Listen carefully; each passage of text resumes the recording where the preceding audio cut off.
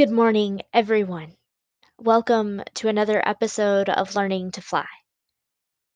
As today is the first day of October, I figured it would be a good day to set my intentions for this month. And what better a way to do that than brushing off the things that are currently on my heart and mind and discussing what I hope this month can bring for all of us.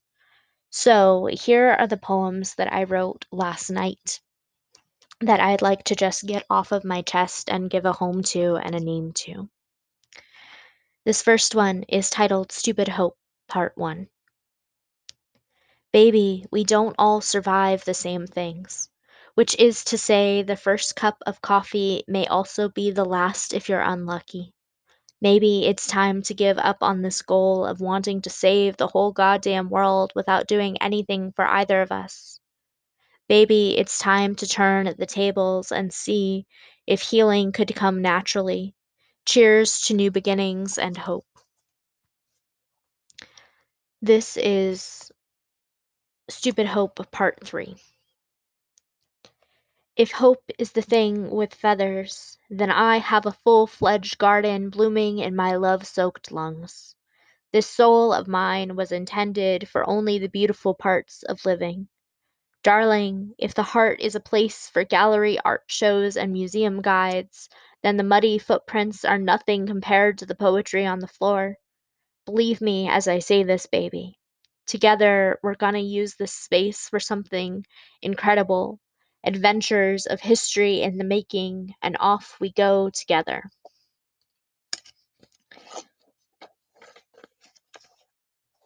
This next poem is Take One, but Take a Million. When I was younger, I was the girl who cried wolf. I honestly and wholeheartedly feared my pain would get the best of me, that each and every poem could legitimately have been my last. I lost so many of you that ghosts began treating my chest like an apartment complex. So each page forgave you all. Each verse was wholly intended as a goodbye. But the one thing I never wrote was my appreciation for the way I learned to find inspiration and art in literally everything that came my way. I'm so glad I could make up for lost time and this shameful omission now. Take one, take a million, pass the poems along and keep going, in case this is the last one.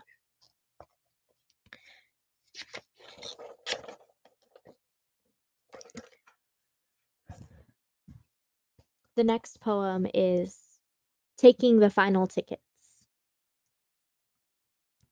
If my body is a museum, and my body is a museum made up of every moment that dared to define me, then this is how it goes. Poetry courses through veins, constantly evolving, self-editing, as artwork fills the chambers of this papier-mâché heart.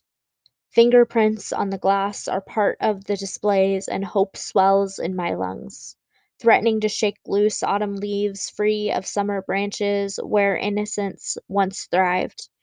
In case this is the final guided tour before locking the doors and roping off individual rooms that have long since served their intended purpose, I'd like to thank you for continuously being a patron of all things creative. I hope you found the healing you came in search of, and most importantly of all, I pray you never know what living like this does to a human soul. And the final poem, just to get off of my chest, to move past Suicide Prevention and Awareness Month, not that it's any less important, but that I have done my very best in raising my voice about that awareness and the importance of it, and I now need to take a break and focus on some other things. So this is the final poem. It's titled Another Pre-Planned Just in Case Kind of Thing. Honestly, I've survived so many shotgun weddings, sudden farewells, and stillbirths from within this circle of mine, that if this were my last poem, I'd run all my pens dry sharing your names. The list goes on so completely, no notebook or voice could contain all of it in one go. Then I'd remind everyone still out there that even death is busy living his best life. Pluto is a planet again, and science never ceases, and art is a constant. It is consistent throughout all the ages and stages of grief. So, as much as I love you for mourning me, or for the intentions of a proper goodbye, I'd really rather if you could just keep creating. And maybe if my story comes up in casual conversation, you give my custom dedicated poems another read through. Honestly, I've survived so many things that I would never wish upon any of you. If this was my final poem, I'd make it of all the names. Okay, so I'll pause here to talk about today's sponsor, and then I will return to talk about all the things I'm looking forward to about October and all of the plans I have in store for you guys. Fantastic. So, Anchor helps me get this podcast to you, and that's amazing. But one of the things that I am trying to do with this fresh month is consider another way to get the podcast to you guys. And now that it's available on so many platforms and you can access it wherever the hell you like to have your podcasts for whatever reason, um, it is amazing to be able to see it grow and to see the impact that it's had on so many different lives, not just my own. I honestly just want the best for this podcast and to continue growing it.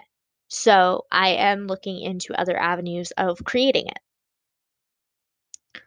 Another thing on my plate for this month is that I am eagerly, patiently awaiting the results of that publishing opportunity. And that is probably not going to be announced until the end of the month. So, to keep myself busy, I am attempting to revamp and recustomize my Patreon page. I am considering a revamp of my website, and I am planning another Poem in Your Pocket Day episode of the podcast where I get to feature all of you. And honestly, this podcast would not be a thing if it weren't for you guys and your support and your communication and all your lovely messages. So, that being said, I would love to share your voice. So, please send me either an email recording or a message on Instagram, or you can use the Anchor link to send me 1 minute of your voice.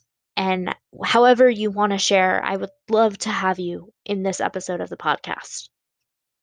Also, I am excited to say that I already have a couple of guest stars lined up for this month, including Amanda Baker, who recently ish released a book titled Ask, and it's a bunch of poems and writings and scribbles and things that have just been compiled throughout her lifetime. It is incredible.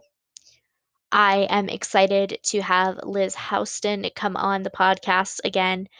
I'm sorry, not again, but to finally have her here. We've tried to create this episode a couple of times, but due to the wildfires near her and due to some life issues on my end, it just keeps getting postponed. But it's finally happening. It's going to launch in October, and I am so excited. And I am thrilled to have her here to talk about her art. And it is such a moving type of art, and the format is so incredible, and the colors are so vivid, and every detail is so well placed. Each piece not only tells a story, but it brings another moment to life, and it is just so incredible. And I'm so excited to have her here to talk about all of those things. I also have an episode in the works with Ian Quiet and Nona, and it's not going to be like our typical episodes. We're actually going to play a game here on the podcast to tell you guys about something that has come into my life and has really changed my perspective. But also just to have fun and to be together and to be with you guys and to have a change of pace and scenery.